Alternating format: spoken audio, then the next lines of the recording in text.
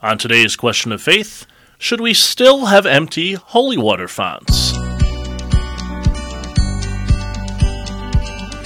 Hey everybody, this is Question of Faith. I am Mike Hayes. I'm the Director of Young Adult Ministry in the Diocese of Cleveland. And I'm Father Damian Ference, the Vicar for Evangelization. And I'm Brooke Uline, Communications Manager for the Diocese. Brooke, welcome back. Thanks Always for good to have having you. me. Yeah. So, I'm trolling Facebook because that's what I do, right? And usually I have a group that I'm in that's with a group of friends, some who I've met in person, some who I haven't.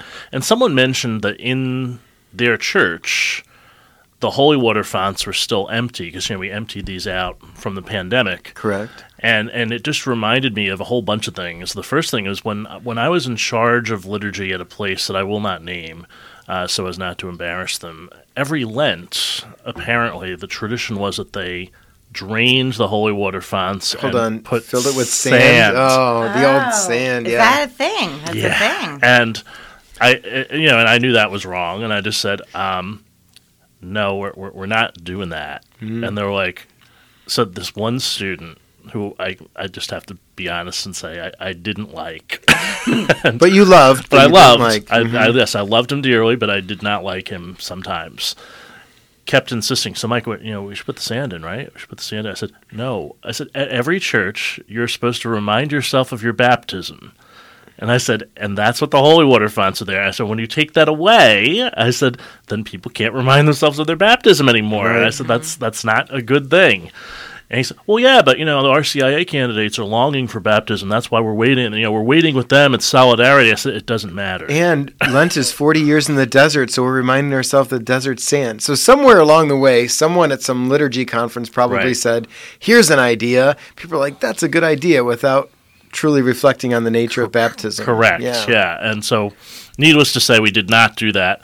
So, fast forward to Ash Wednesday, and the fonts are full, and somebody, and it was a dear friend of mine who did this, said, oh, they must have forgot to take the holy water fonts and drain them, and they took them outside and dumped them. And I nearly lost my mind. I went, who did this? And when they told me who it was, I was like, okay, because he's a good friend of mine, I'm not going to go nuts on him. Mm-hmm. Just somebody go and fill those holy water fonts.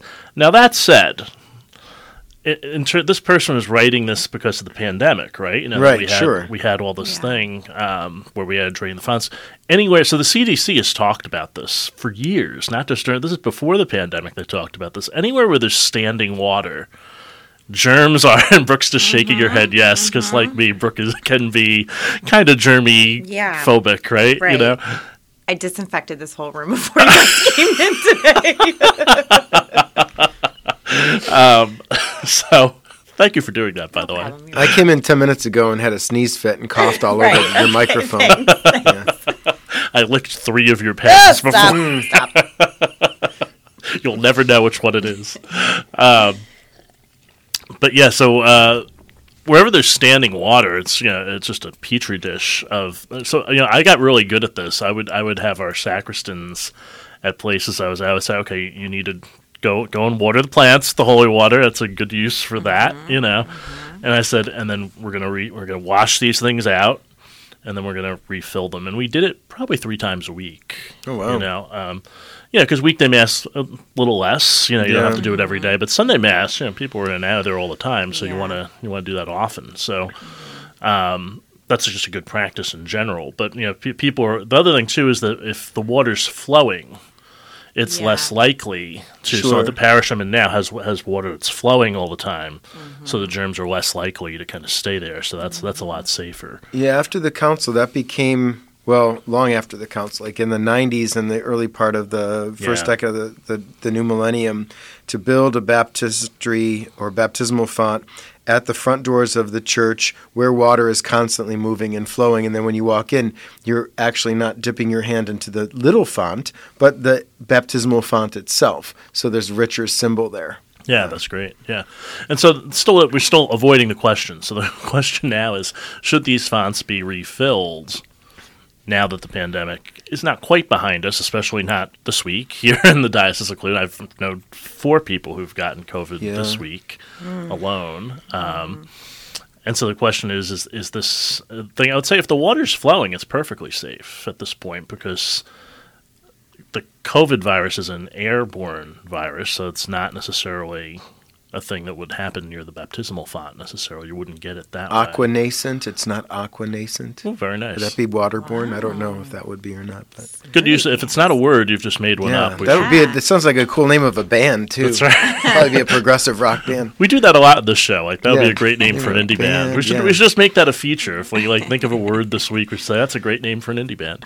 I'm thinking too that so many things having to do with the pandemic and so many things in life, that prudence is the virtue that guides, and prudence is the virtue that allows us to know to do the right thing in the right way at the right time with the right people for the right reason, right? So it's a higher elevation of common sense. But if you're at a community, and I get around the diocese a lot, where you'd have a lot of elderly people or people with preconditions, maybe you don't fill those fonts just yet. But if you're at a community that is younger and seems healthier, then maybe you can fill the fonts. But those who are still fearful of contagion then would just refrain from reminding themselves of their baptism. It's not a must. You don't absolutely have to do this. It's a small T tradition that's a good part of our tradition. But yeah, if you're sick, then prudence would say then don't be participating in those particular activities. So my guess is if you're still wearing a mask, maybe that's a sign that you don't want to use the holy water font either. Correct. Yeah. And I think the other thing, too, is that, if the font is flowing, probably the chances of you getting anything are fairly minimal at best. So you could feel assured that maybe that you can dip your hand in that water. But if it's standing water, some places don't have a flowing one. Yeah. If it's a standing water one, then maybe you want to refrain, or maybe you could even ask the pastor, when was the last time this thing was cleaned? Yeah. Yeah. Or that's a great initiative. It's a great initiative. I hate to say that, but for parishioners to, hey, that's something small that you can do to help support your own parish, right? Like, hey, Father, when's the last time someone's done this? If not, me and my family will like to take that on this week, and we'll help seek out the next family to take out the following week or something along those lines. Yeah. I wanted to share that. So my daughter was in second grade, made her first communion this year. She's going into third grade, but as part of her retreat process, all the second graders from her school went out to Our Lady of Lourdes Shrine in Euclid. We were just there yesterday. Okay, perfect. So you're familiar then with the beautiful grotto and the waterfall. I don't know what else to call it. A water feature over the stone. Yes. So there, the sisters were telling the students, that how they, and part of their morning practices and prayer practice is that they come out and get a little cup of water and drink it. And they invited the students to do it with them. Well, then one of Jordan's first communion gifts this year was a book called Don't Drink the Holy Water by Father Joe, I'm going to say Kempf, Kempf. Yes. And he's a diocesan priest from St. Louis. So it's a great book, and it's not just about the holy water. It's about all the sacramentals and what they mean. And in the beginning of this podcast, when you were talking about your classmate or friend who, just dumped the water wherever, right. It's like, well, maybe somebody didn't get them the great children's book, or didn't, because you have to learn this stuff early on in order to understand what it is and what it means. But we kind of joked at our house because Jordan was like, I drank the holy water. This book's telling me not to do it. Well, I would make this distinction. At Lourdes Shrine, that water flows from a well. It's a natural source. Just like in the original Lourdes, when Bernadette saw Our Lady, she said, start digging. And if you've ever seen the movie Song of Bernadette, Bernadette's digging. She got mud all over her face. She looks terrible. Then all of a sudden, clear water springs up. And it's moving water coming from a font that's filtered through the earth. So it's not that it's been sitting there and you're drinking. So don't drink that holy water. Right. But you can drink the water from the font. They give those little paper cups. And you could do that. It's kind of a cool, and it's a cool Catholic thing. Like, whoa, I went to the shrine and I drank this water from the spring. Yeah. The other thing, too, that last night at dinner, I was, we always do 3 questions at our house. And so part of my responses about what I did at work today and what I'm doing tomorrow was, being a part of the podcast today. And my daughter and husband said to me, during the pandemic, like we used to have just one big bottle of holy water in our house. I mean, they're all over our house now. We have them in almost every room. And he said, I don't know how this happened, but during the pandemic, we definitely went to different parishes. Yeah. And a lot of them had bottles out for people to take. Mm-hmm. So I don't know, maybe because we're back in a more traditional way to Mass, and maybe parishes, that's just not a thing, like making sure that their parishioners have something to take home or to use or to put in their purse.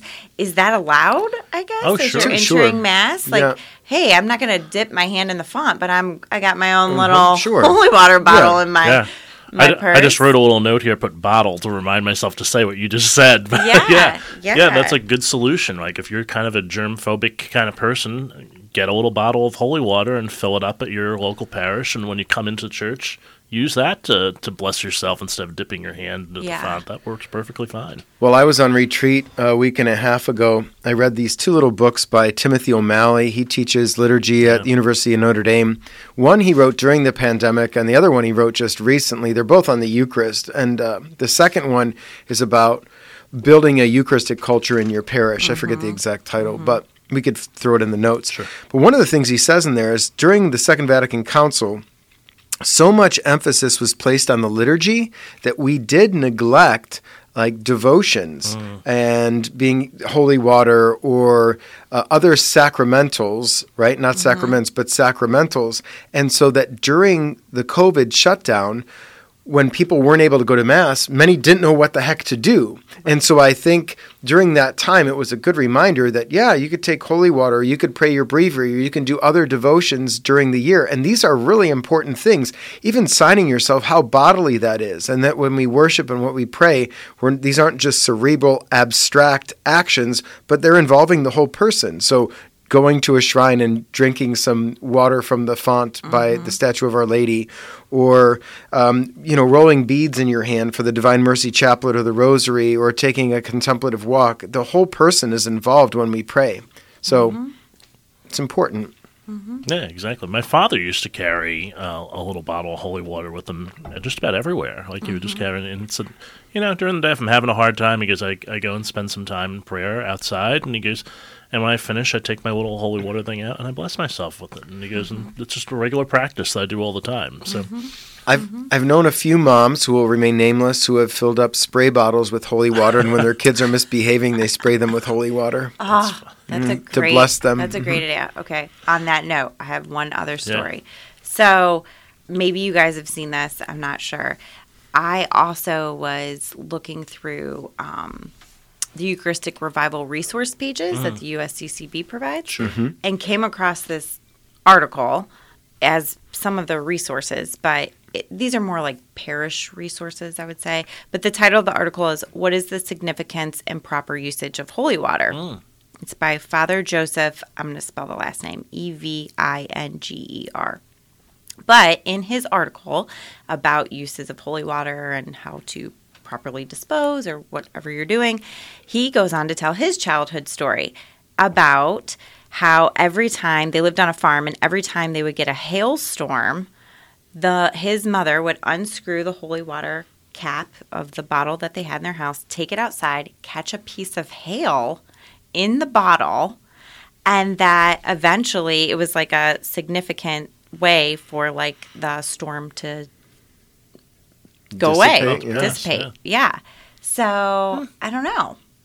I thought that was really cool, but you guys will have to look up that article. It was really, really interesting. Like just all the different things. And again, for me, it relates back to like what we're doing with our daughter, and kids see all kinds of crazy things, right? Yeah. At Mass, not at Mass, at school, not at school. They see all kinds of crazy things. And as a kid, right, this obviously stuck out to this Father Joe, and that's what's, part of his holy water story, I guess. It's forming what we call the Catholic imagination. This is the way that you see the world, that what's happening in nature also relates to me and my faith, and I could bring these things together. I remember as a kid distinctly seeing on the TV, there's a tornado warning in our neighborhood in Parma, which was kind of rare. And my mom took a palm that, we used to put our palms behind the crucifix in the family home. And she took it to the stove. We had a gas stove and just burned the palm. And I think we did an Our Father, Hail Mary, and a Glory Be to ask the Lord to protect our home. And I never forget my mom just, and to light a palm, that the stove was for cooking, not to light a palm. And that stuck in my head. That formed my imagination. Wow, when a storm comes, we Catholics can do something to respond. So again, forming the Catholic imagination is very important. Yeah, nice. Brooke, when you said don't drink the holy water font, don't drink the holy water, it reminded me, here's a fabulous flub in liturgy.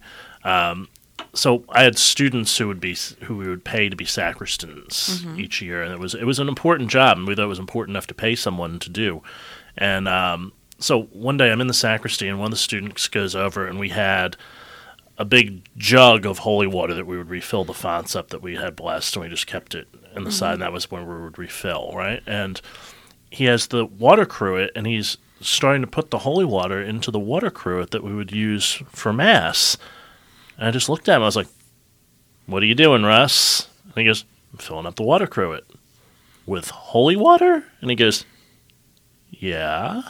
I'm like, "No, good old tap." And he's like, "What do you mean?" I said, you don't drink holy water." And he goes, "Oh." I said, "Who told you to do that?" He named the person who told him to do that. I said, "Well, they're wrong." He goes, funny. I had no idea. And I was like, "So we've been drinking holy water for the last 2 semesters, and every time Russ has been sacristan." So, and he was like, I had no idea. I said, "I know you had no idea. It's not your fault." I said, "Someone told you the wrong thing. That's all." And I'm thinking, like, who would have thought to tell him this? Speaking, go on. Did I cut you off? No, you're fine. Okay. Speaking of holy water stories, see, this is what happens when you're Catholic. It reminded me of my first assignment. We had a baptismal font that was running, and it trickled. And I remember during the Easter season, we wouldn't always turn it on. During the Easter season, we'd turn it on. And one of the older women at Mass caught me before Mass started, and she asked me if I would turn it off. And I asked her why, and she said, "Because that sound of trickling makes me want to go to the bathroom." And she goes, "And I'm not the only one." I said, "All right, we'll turn it off for Mass." So, it is kind of funny. That's funny. That's funny. And so we do all these things in a church. And so this week, 9 Nights of Night Prayer is coming up. Yes. So we have a church from that this week, right? August 7th to August 14th. And one of the places we'll be is Saints Robert and William, which is in Euclid, Ohio on East 260th Street. My classmate, Father John Betters, is the pastor there. I think he's the first pastor. And there's a nice school there. The church is huge. It looks like an upside-down boat. It looks like Noah's Ark was flipped upside down. It's big, a lot of wood. He had a new roof put on in the last few years. Music there is great. Ministry there is great. So I'm looking forward to being out there. Have you guys been out to Robert and William? Yeah, I have. I have. Yeah, they have a good youth ministry out there. Big Mike Cox is the youth minister and a great musician. So he's out there. He's great. So I've been out there a couple times, yeah. Yeah, we've done quite a few things with the school, and then just our Catholic education department here at the diocese has held a lot of different events out there, but it's just a great space. Yeah. Really cool space, yeah. And hey, Hillbilly Thomas, let's not forget that. That's coming up. Yeah, so August 4th, free bluegrass concert at St. Wendelin Parish, starting at 7 o'clock with the opener, Tom Evanchuk, singer-songwriter from Cleveland. Hillbilly Thomas take the stage at 8. We'll close with night prayer, presided by Bishop Woost. He'll be bishop. Right now he's bishop-elect, but by then he'll be a bishop. Actually, the oils will still be wet. I think he gets oil. Does he get oil put on his head? I don't remember. Yes. Yeah, oil, they do. Yeah, okay. I believe, yeah. Yeah. I know they hold the gospel book over his head. We'll have to talk about that ordination mass on a future podcast, too, because we haven't had one in the Diocese of Cleveland in 21 years for a bishop. We should do a little play-by-play from somewhere, going over that, so this way we get all the parts. I'll be concelebrating. You could be in the media section if you wanted. Yeah, that's true. Yeah. With Brooke, get media passes. Yeah, there you Excuse go. me, sir. Excuse me, ma'am. Yeah. The other thing, too, is this weekend, so if you're listening today on Saturday, we'll be out Becoming Fire, and we'll be actually recording 2 of our episodes out there. So if you have a question, you're going to Becoming Fire, stop by. Maybe we'll put you on the show. That'd be great. Cool. And so our readings this week from the Gospel of Luke, chapter 12, the quote that I'll take here this week is, "Take care to guard against all greed, for though one may be rich, one's life does not consist of possessions." This morning, although it's Anna and Joachim Day, Yes. I read the Office of Readings for Anna and Joachim, but there's an awesome reading for the regular reading today from St. Basil the Great. And man, he really hands it to people for not handing themselves and their wealth or their gifts to others. And that's a constant theme for 2,000 years in Christianity. Absolutely. Can't be greedy. Love gives itself away, and so we need to give ourselves away to others too. Exactly. So ask yourself, what might you be able to give away today to someone? Just something small. Doesn't have to be something big. And we'll be giving you a whole lot more next week on Question of Faith.